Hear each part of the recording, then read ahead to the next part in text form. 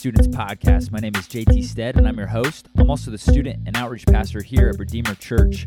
And what you're about to listen to was a sermon that was preached at our Wednesday night gathering from 6:30 to 8:30 with our students. So I hope that this sermon is encouraging and a blessing to you today. Thanks for listening.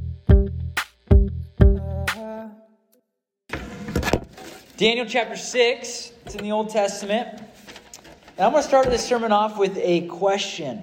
So, as you know, Daniel is in exile. His people have been taken from Israel into a foreign land. So my question to you is, if you knew you were going to be taken into a foreign land...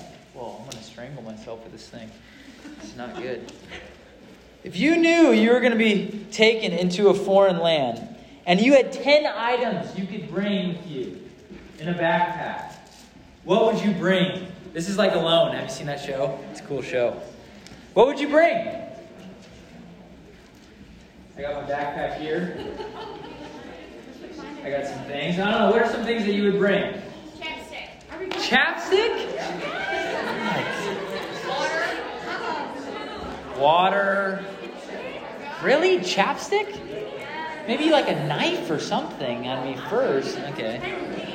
What are some things? Food. A map. So, you guys could discuss this in life group. Maybe your top 5 things you would take.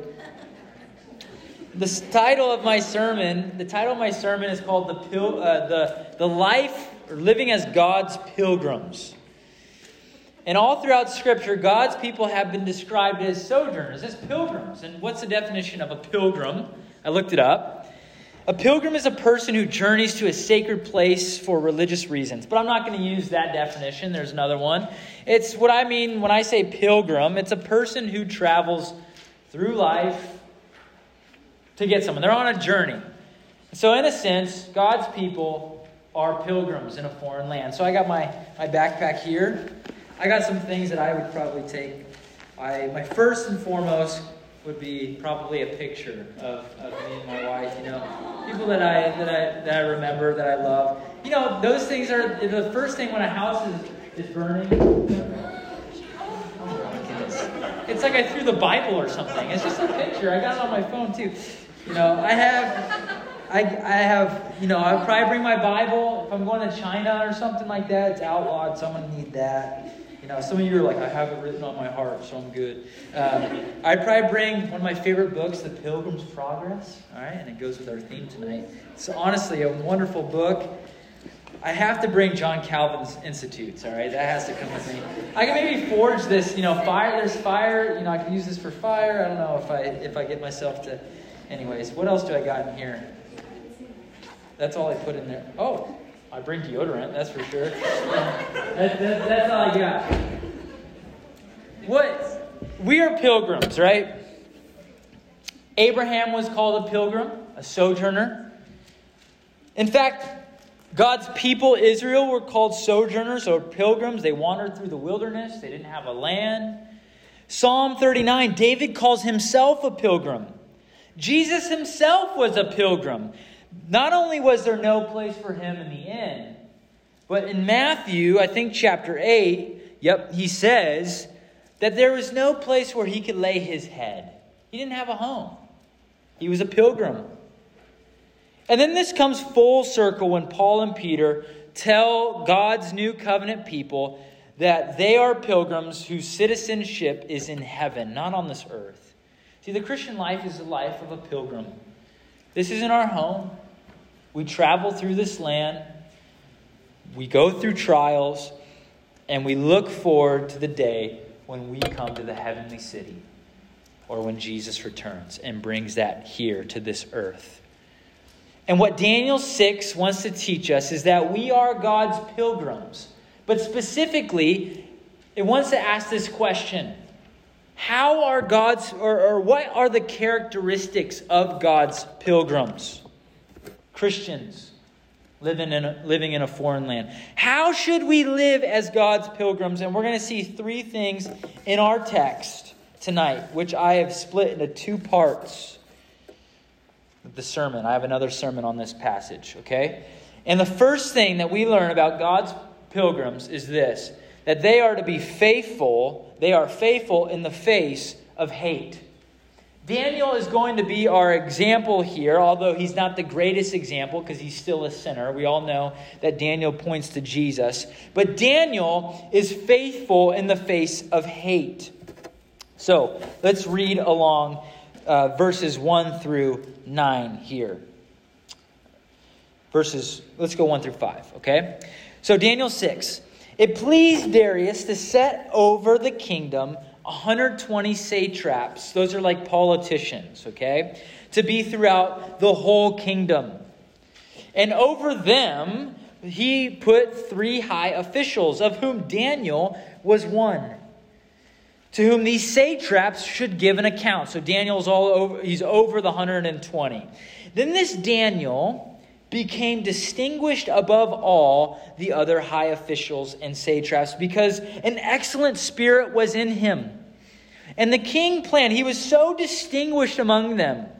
He was so faithful to his position that the king planned to set him over the whole entire kingdom. Verse 4. Then the high officials and the satraps sought to find a ground for complaint against Daniel with regard to the kingdom. But they could find no ground for complaint or any fault because he was faithful and no error or fault was found in him. Then these men said, "We shall not find any ground for complaint against this Daniel unless we find it in connection with the law of his God." And so we see 2 things here. First, we see the faithfulness of Daniel in the face of hate. We see the hatred of the world. Daniel is now in his 80s. Okay, so he was a teenager in Daniel chapter 1. 70 years have pretty much passed. He's lived through the Babylonian kingdom. The reign, Nebuchadnezzar is gone. Belshazzar was assassinated. And now the Medo-Persian Empire is now in control. Daniel is in his 80s. And he has been faithful to God and to those kings and those kingdoms for all 70 years. He's still a high-ranking official from his teenage years all the way to now in his 80s. There's something to be said about that, about the character of Daniel.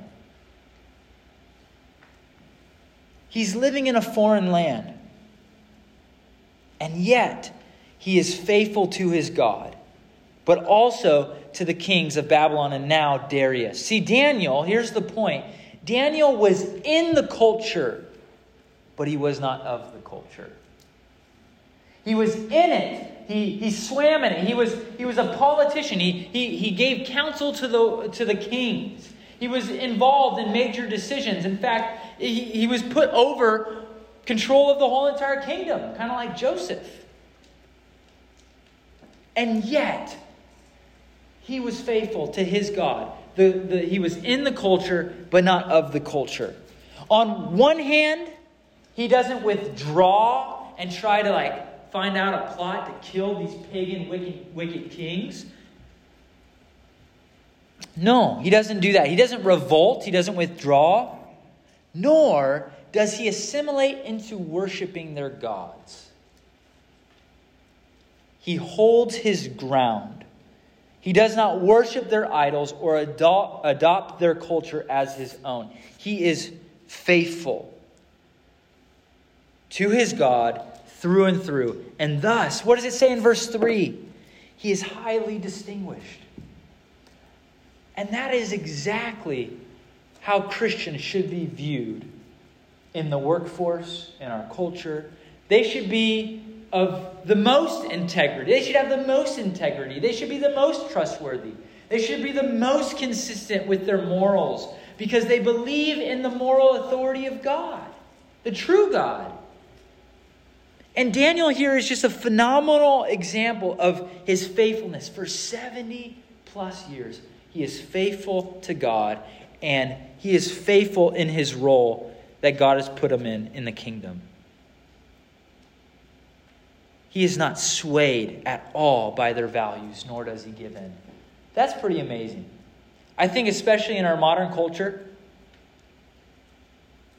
in our modern world, People are so swayed by the trends of this time, of our time. Christians especially.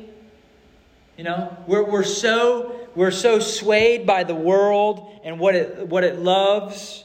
So much so that we even the American church in America, their whole services are not based towards Christians, but they're all about catering to non-believers. And so they sell out for the world in order to bring people in. Daniel doesn't even do that. He is faithful to his God through and through.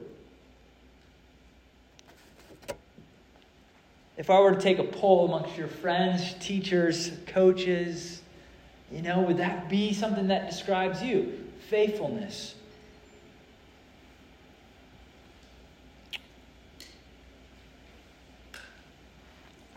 Daniel's life was so completely free from corruption and negligence that not even his enemies can find anything to cancel him for. So what happens in the text is these guys get jealous of the success that Daniel is having, and we find out later they actually are racially motivated to take him out. They definitely think that they are superior and of the superior race than this lowly Jew, this exile from Judah. And so they do this ancient dirt digging, kind of like what you do is you stalk people on Facebook or Instagram. You're trying to find dirt on people to bring it up. This is the ancient form of cancel culture, This is it. They want to cancel Daniel. They want to find some political dirt on him and then bring him to nothing.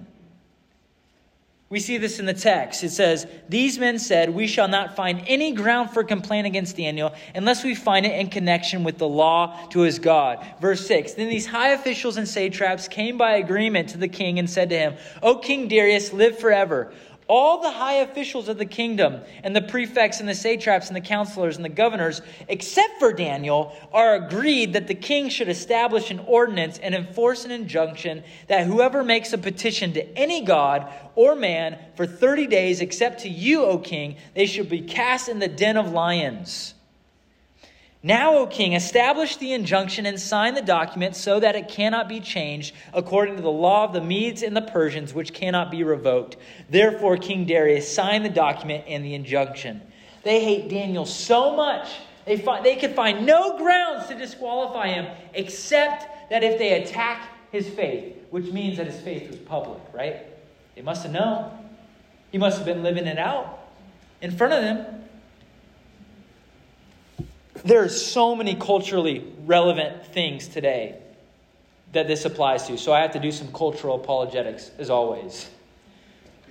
Back in 2017, Judge Russell Vaux, he was appointed by Trump to a lower court, not the Supreme Court, and he was a graduate from Wheaton College. He's a Christian, a God-fearing believer. And so he is appointed to be a judge, and now he's having a Senate hearing. And Mr. Bernie Sanders is there now questioning Mr. Vaux. And Bernie attacks Mr. Russell not on any grounds related to his character or any record, or doesn't attack him on the basis of his record in law, his job. So he then attacks him on the ground of his faith, calling him an Islamophobic for saying that Jesus is the only way to heaven and Muslims, like all sinners, should repent and believe in Jesus Christ. And he says in front of all the Senate, this man is disqualified from being a judge. He does not have my vote. And there's this awesome exchange between the two. And I love watching it as Bernie's face gets so red and angry. You could see the vitriol in his eyes as Russell defends the fact that he is a Christian. He wrote that as a Christian. And he's able to have that in this free country. See, he was faithful. Even Russell, he stands his ground. He's faithful in the face of hate. I even think of Supreme Court Judge Amy Coney Barrett, who was just appointed. She's an outstanding judge. And yet, the only thing that they could find grounds for is her religion. She is not fit. This is exactly what is happening to Daniel. And so we see the cultural relevance. Yes, we see the faithfulness of Daniel, but in the face of hate. Student, you need to understand this, that the world is against you it is not your friend. Even in our own country, there are people in power who abhor the Christian faith and practice and hate Christians themselves, which as pilgrims, that should be no surprise to us. Listen to Jesus' words in John 15:19. He says this, "If you were of the world would love you as its own." Does the world love you? Well, if you're of the world, then the world would love you, Jesus says. "But because you are not of the world, but because I chose you out of the world, saved you, chose you, elected you out of the world, therefore the world hates you." That's Jesus' words. Right there. Student, you may not have been attacked like that personally, but in subtle ways, your flesh, temptation, we're always being attacked. That's why in the Lord's Prayer, Jesus says, deliver us from temptation, from evil, right? And so have you been faithful in the face of hate? To whom does your allegiance lie? And see, we see Daniel's allegiance is to God. And as a pilgrim like Daniel, we are to be in the culture, but not of the culture. Jesus said it best. Write this verse down. Matthew 5:16.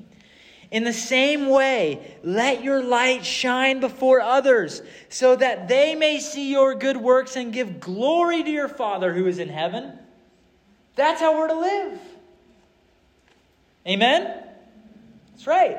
Let your light shine. Let the light of Christ shine. The world is after you, wants to change the way you think, ultimately wants to draw you away from God. And they do this subtly through music, through Hollywood, through fashion, arts, sports, Disney, shows, all these things. Which, if you think about Disney, I'm sorry I'm attacking it, but almost every Disney movie starts off with some attack on the nuclear family.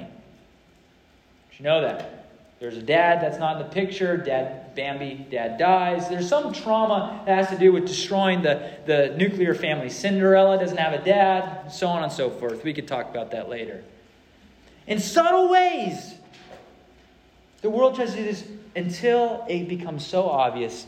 And there are laws that are coming that will outlaw and criminalize Christian speech and behavior. We are called to be faithful. The world hates us. So then how then do we live in the world? Do we revolt? Do we take these people out? Do we start a civil war? What does Jesus say? You love your enemies and you pray for those who persecute you. Isn't that Daniel? That's the first thing we see in the text here. Daniel's just faithfulness. This is why I'm not going to preach on the whole entire chapter, because I'm already 17 minutes in. And there's no way I'm finishing it, okay? But point number 2, the second thing that we learn in this text. What happens? What does Daniel do? They've tricked the king here. So what happens in this situation? How do they do that? The second thing is God's pilgrims are to obey God, not man. Okay? Now I got to qualify that. So you're like, oh, I don't have to obey my parents? Okay, fine. You know, what does that mean? I'm going to explain it. But that's the second point. God's pilgrims obey God, not man. I already read the text for you. These high officials, they can't find anything against Daniel, and so they go to the king. "Oh, King Darius, live forever." Verse 7. And all the officials are there except for Daniel. They do this behind their back. And they kind of trick the king, but they're also working for his good into signing this document, this decree that would outlaw. What does the law say? I think it's in verse 7. It says, "Establish an ordinance and enforce an injunction that whoever makes a petition, a prayer, or asks for help to any god or man for 30 days, except for you, O king, shall be cast in the den of lions." So what's so interesting here is that these men who plot and devise a plan to take Daniel, they knew that Daniel's allegiance was to God and not to man. And so they attack him on the basis of his faith. Now you may think that this is like some religious law that the king is making, but it's actually a political one. It actually has to do with politics, okay? Because it's a new kingdom. And so there's disunity. And they want to create unity. So what better way to create unity than by making Darius the only mediator between the gods and men? That's what they say. They can't make any petition to any gods or man except for you, Darius. And so they're going to unify the whole kingdom in Darius. Basically, the government will be God. The one where they will find all their earthly blessings. So, of course, Darius is thrilled to sign this into law, not knowing fully what he is doing. See, you remove people's religion until they see that government is God in their life. And this is the plot of Daniel 6. And it's the plot in our day as well. It was the plot in the Soviet Union's day. They got rid of all religion so that they could put their trust in Stalin and the state to provide what only God could provide. That's what they've done to Daniel.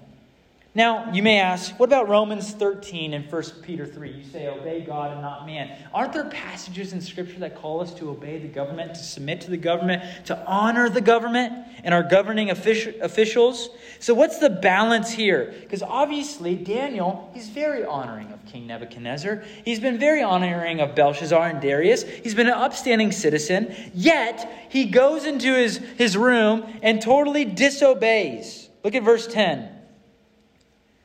When Daniel knew that the document had been signed, he went to his house where he had the windows in his upper chamber open towards Jerusalem. He got down on his knees 3 times a day and prayed and gave thanks before his God as he had done previously. So what gave Daniel the grounds to disobey the governing officials? Here's the answer. We obey God and not man when earthly governments overstep their sphere of authority by trying to silence, outlaw, restrict, or criminalize things that God has commanded in His Word. Has not God commanded in His Word that we are to pray? Has not God commanded in His Word that we are to sing? That we are to gather?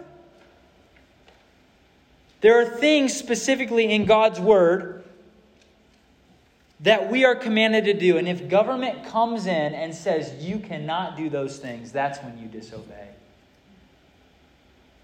And that's exactly what Daniel does. Daniel is a phenomenal example of this. He is blameless before the king, yet his allegiance is to God, even when he knew that he was revolting against the law of the land.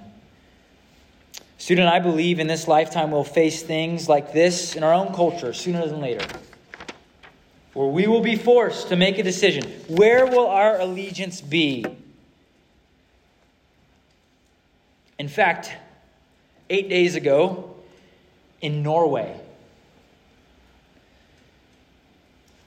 in the name of LGBTQ plus protection, Norway's parliament passed a hate speech law stating this: people found guilty of hate speech face a fine or up to a year in jail for private remarks, and a maximum of 3 years in jail for public comments, according to the penal code. This is happening today in Europe. That the government is able to come into your house and bring you to prison for up to a year if you say anything that is against the LGBTQ plus community. If you quote Leviticus or 1 Corinthians 6 in your house, boom, year in jail. What are the Christians going to do there? They have to obey God rather than man. And Daniel is a phenomenal example of that. And I just love the way that he does it. This is our time. This is our world. This is the life of a pilgrim. And so how does Daniel respond? And how should we respond? By not only obeying God rather than men, but as pilgrims we are to lastly, my last point, is to travel through life on our knees. Travel through life on our knees. And this has to do with prayer. Prayer. I love Daniel's response in the face of hate. What does he do? What would you do? How would you respond to that? Maybe you'd run up to the king. Darius, seriously, I'm one of your highest officials. Please don't do this. Can you change your mind? Maybe you go on Facebook and you get 1,000 people together and you go on a rally and you go and you go on a march. What does Daniel do? He gets on his knees. He gets on his knees in prayer. When Daniel heard the law, he continued to do what he had already always done. And so is prayer your first inclination?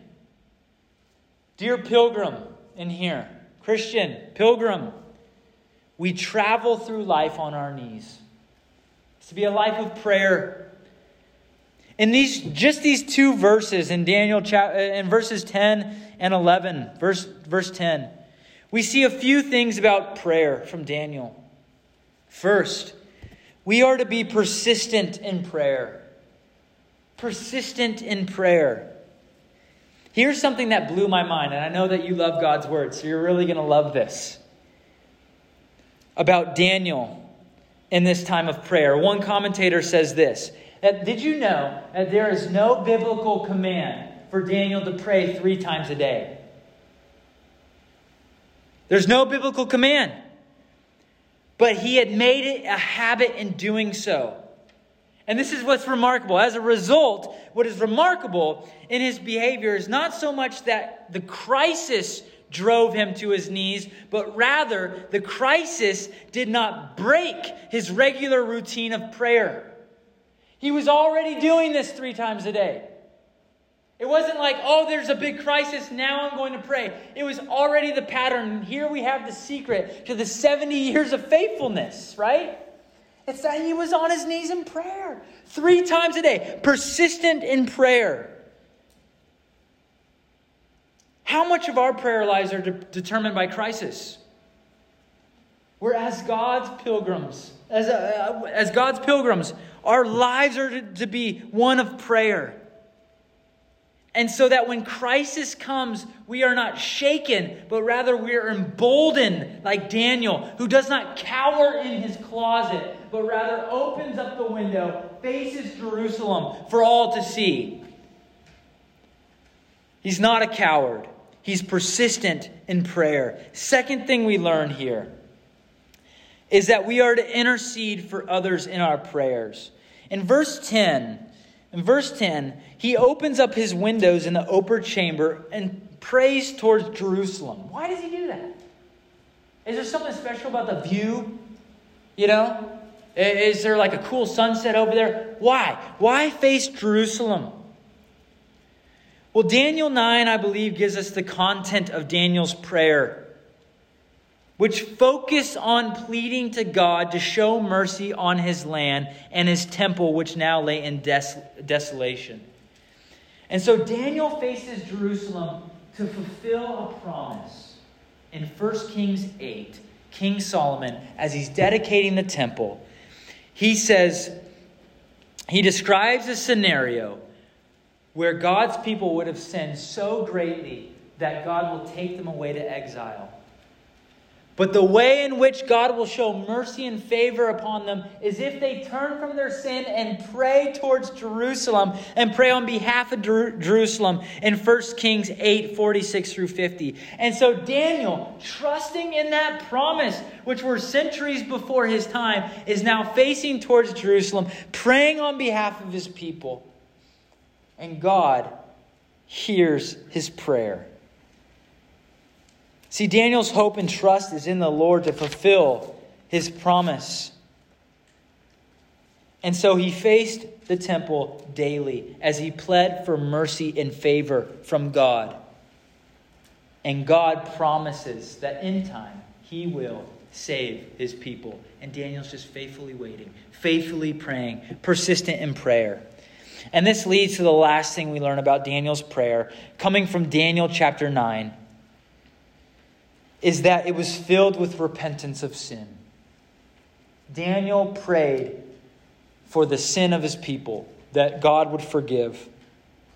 See, sin is anything, thought or action that does not conform to the law of God. It's finding worth, value, and satisfaction in things other than God. That's what sin is. It's the sinful craving in our heart for things that are forbidden by God. It's the lying. It's the breaking a promise, the slandering with our tongue. It's immodesty.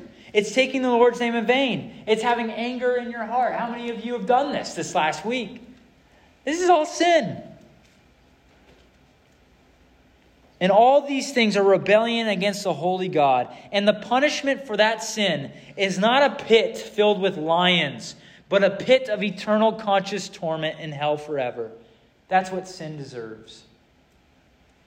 And so Daniel cries out in Daniel chapter 9, which I believe is the content of his prayer, in repentance. And he runs to the only hope of salvation. And if you are here and you are recognizing your own sin, your own lack of faithfulness, maybe you have been falling into the world's temptation. Maybe your allegiance has been to the world. What do? I would say you got to pray the same prayer that Daniel does in Daniel chapter 9. Turn there, just one page over. Daniel chapter 9. Look at verse 16. This is a prayer of confession. In verse 1 in Daniel, it says this takes place in the first year of Darius. Who's king now? And so verse 16, look what Daniel says. O Lord, according to all your righteous acts, let your anger and your wrath turn away from the city of Jerusalem, your holy hill. Because for our sins and for the iniquities of our fathers, Jerusalem and your people have become a byword among all those around us. Now therefore, our God, listen to the prayer of your servant and to his pleas for mercy. And for your own sake, O Lord, make your face shine upon your sanctuary, which is desolate. O God, incline your ear and hear. Open your eyes and see our desolations and the city that is called by your name. For we do not present our pleas before you because of our righteousness, but because of your great mercy. O Lord, hear. O Lord, forgive. O Lord, pay attention and act. Delay not for your own sake, O my God, because your city and your people are called by your name. Why does he face the temple? The temple represents a few things. One, God dwelling with man. And within the temple was the Ark of the Covenant. And that ark represented God. And on the ark was what was called the mercy seat, where the priest would come and sacrifice an animal and sprinkle the blood on the mercy seat in order to wash away the sins of the people. And so Daniel is facing the temple as his only means of hope of salvation, because it pointed to a Savior who would be slaughtered on the cross for sins so that you could receive forgiveness. God would answer this prayer in full through the birth of Jesus Christ. But God, being rich in mercy, and because of his great love in which he loved us, even when we were dead in our trespasses, made us alive together with Christ. By grace you have been saved. Fellow pilgrims, in response to God's gracious sacrifice to save us, let it motivate us to live according to 1 Peter 2, verse 11 and 12. This is the pilgrim's way. This is life as God's pilgrims. He says this: Beloved, Redeemer students, I urge you as sojourners and as pilgrims to abstain from the passions of the flesh which wage war against your soul. Keep your conduct among the Gentiles, among this world, honorable, so that when they speak against you as evildoers, they may see your good deeds and glorify God on the day of visitation. Does God answer Daniel's prayer? And is he delivered? That is part 2 of this sermon. And so you'll have to come back in 3 weeks to hear it, okay?